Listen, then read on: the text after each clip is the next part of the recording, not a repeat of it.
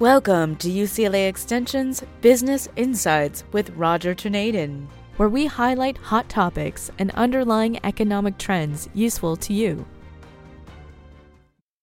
As our longtime listeners can appreciate, I try to avoid drama and hyperbole in these podcasts, as data trends and data interdependencies provide much more guidance for our future well-being. I can be a little bit more specific on my point. During COVID, somewhere between $6 and $7 trillion, possibly more, was borrowed by our federal government and pumped into stimulus and tax credit programs. With the country's GDP just above $20 trillion in 2020, you can imagine what $6 to $7 trillion of additional infusions, borrowed money into our economy, produced. And as a result, our GDP grew pretty quickly to $25 trillion as of last year, based on the resulting high inflation coming from these large amounts of cash and benefits being created basically out of nowhere, being created out of new debt, actually. And now we are in an environment of continuing high government spending, and the deficits are almost $2 trillion expected each year, well into the future, virtually guaranteeing that the sugar high of deficit spending may continue to at least try to prop up the feeling of emotional well-being, at least for a while. At the same time, we're seeing the emotions actually swing from well-being to fear, and well-entrenched fear. And there's actually an index for this. You may want to Google CNN, Fear and Greed Index, for more perspective on links or measured links between mass emotional well-being measurement and financial market performance. This is sort of a big topic, so I'm going to briefly end it pretty much here. But this index is not an attitudinal survey. It's not going around asking people how they feel. It is a weighting of key financial market metrics that relate to well-being or to fear or extreme fear or anywhere in between, actually. My own takeaway is that a multi-month trend from the marketplace that we've seen, which has moved from greed to neutral to marketplace fear, and now in the past month has been pretty much entrenched in extreme fear, which is the most severe category. And it appears that with the international situation as well as the domestic volatility, terrorism, riots, you know as well as I know where the issues are globally as well as in the United States. We can't really escape the minute-by-minute reporting of these kinds of issues. So I guess in total, maybe I'll ask if you can imagine that today, many are much more fearful of their financial futures and family well-being than even a year ago or 2 years ago, much less 10 years ago or longer. I can imagine that. I'll remind myself that bad decisions can be easily made during periods of emotional stress or an environment precipitating fear. So let's try to put fear into a box and stick that box in a drawer for a few minutes. So now what? Well, here are today's issues that are arguably the most severe issues that you and I have to deal with. First of all, a credit crunch brought on by high and increasing interest rates, coupled with decreasing credit availability.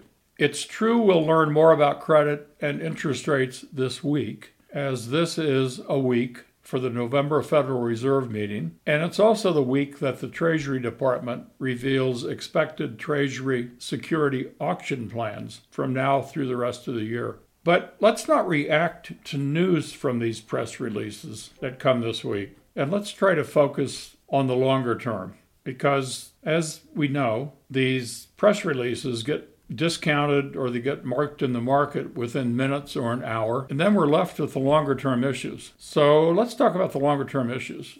One of them is the government, regardless of this week, has to finance trillions of dollars of new and refinanced debt at a time when large international funds are dropping their exposures to U.S. federal debt. Here are several reasons why this negative trend continues. China and the BRICS countries are major competitors or adversaries, if you wish, and they are rolling out their own international settlement currencies and by design are moving away from the dollar. I think it's pretty obvious, at least to me, that Russia and China, as well as other countries, don't want to be investing in the debt of their primary adversary, which this was not so true 10 years ago or 20 years ago when they were major buyers of U.S. debt. So generally, it's not an accepted good idea to support the debt of one of your adversaries. And I think that's going to continue moving their investments away from the dollar securities. Additionally, U.S. banks have traditionally been large buyers of U.S. treasuries, but in the past year or two have lost hundreds of billions of dollars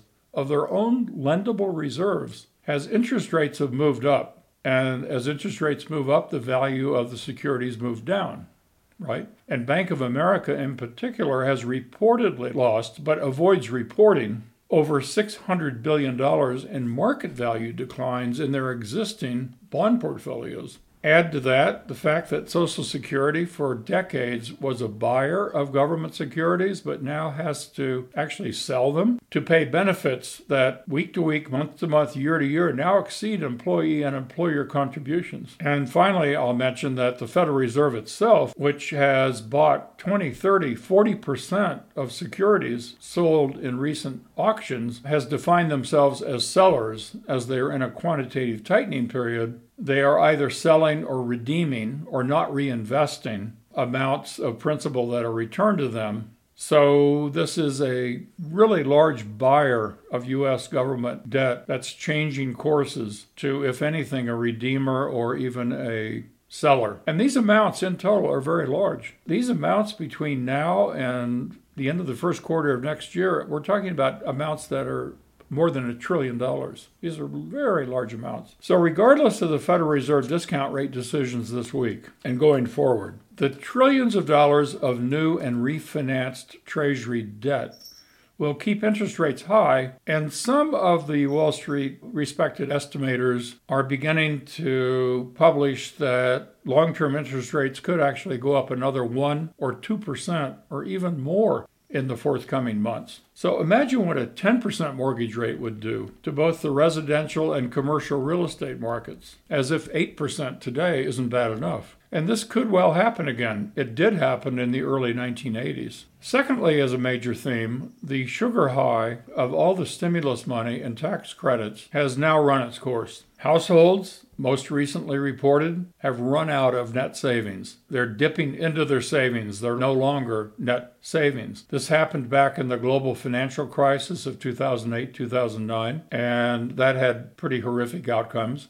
Additionally, excess bank reserves, which have helped prop up the government security buying, are expected to go to zero by this coming February. So don't get misled by stronger gross domestic product growth announced recently. In my opinion, the GDP is misreported as it contains significantly more unreported inflation to the detriment of real growth. If you're experiencing a healthy, growing economy, I tip my hat to you, as most everyone else is trying to counter higher finance charges, higher food prices, higher fuel costs, higher rent, higher mortgage payments, and even higher local and federal taxes. Business bankruptcies are on a solid, unfortunately, new uptrend, and business credit conditions appear terrible for those who have to borrow to survive. A third recent trend, and I'll just mention that before I go on, that for the past 2 or more years, this podcast has focused on preparing for many of the trends which I'm talking about. And we actually did, I think,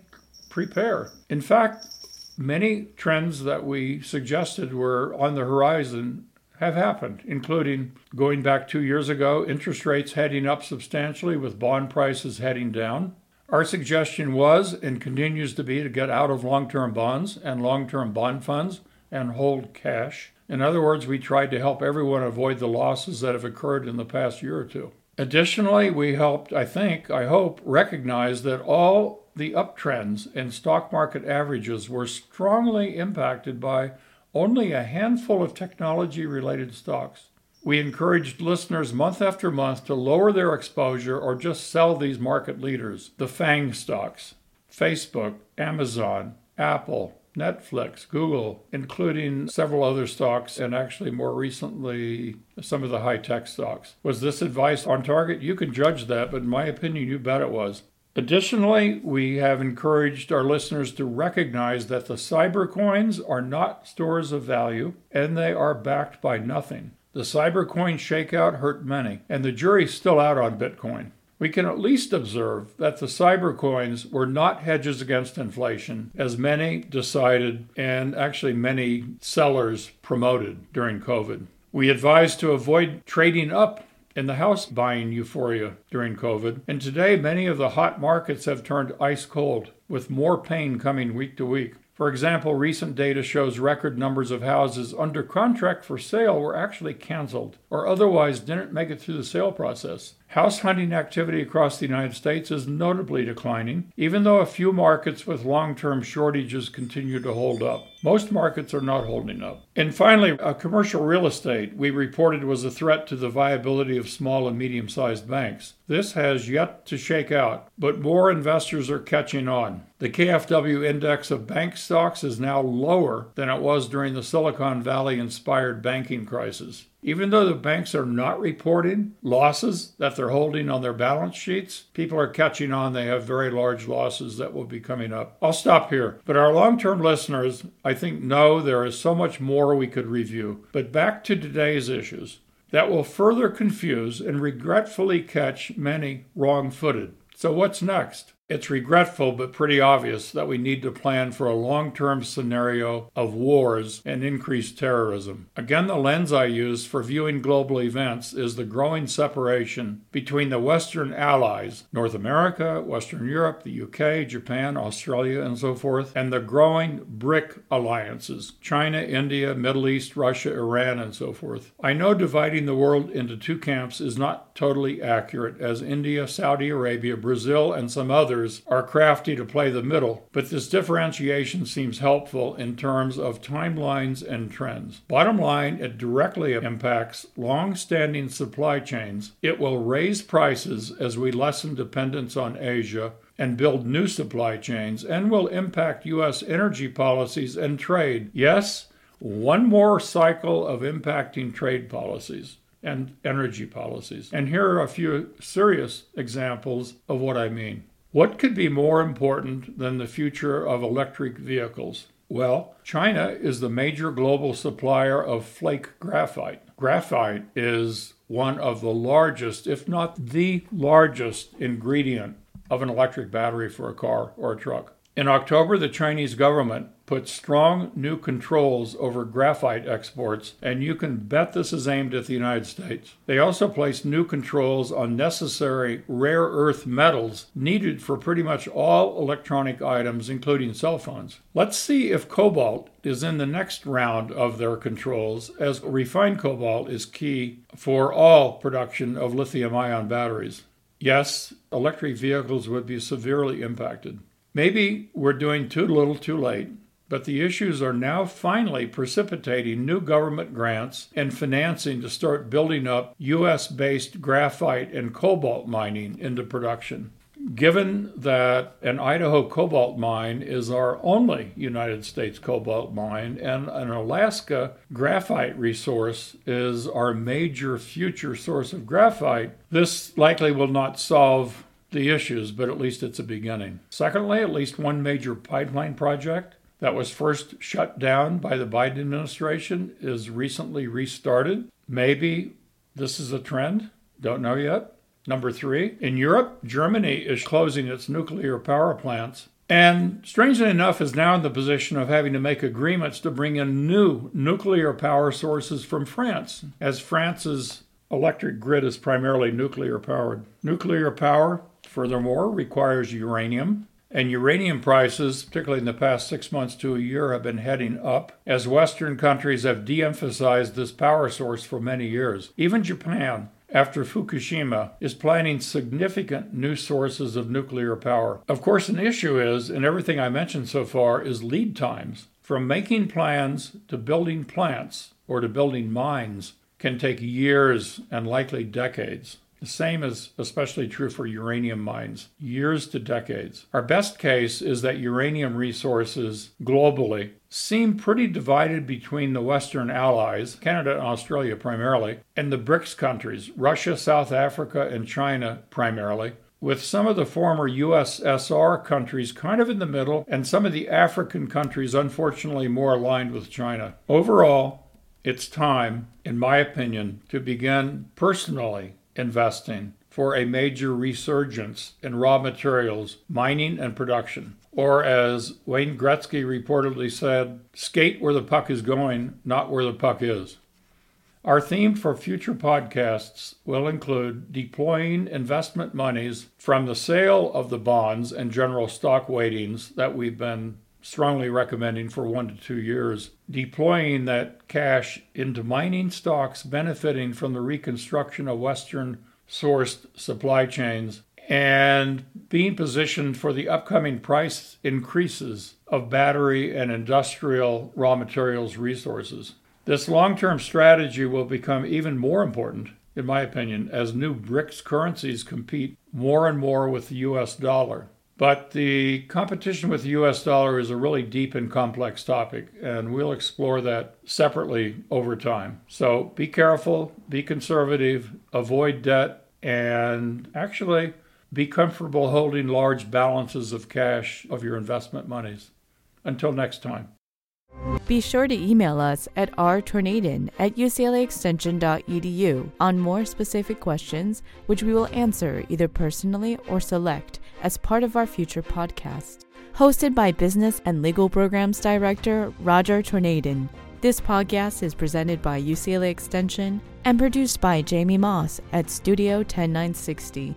These podcasts are made for educational purposes and are not financial advice. The goal is to educate and provide resources on focused economic and job trends with the latest support research so that you can make more informed financial and career decisions that best suit your personal needs. UCLA Extension offers more than 5,000 online and in-classroom courses taught by over 2,000 leading practitioners to help you get from here to there. For more information on this podcast or our financial and legal programs, please check us out at www.uclaextension.edu. We know it's about your life, not just your money.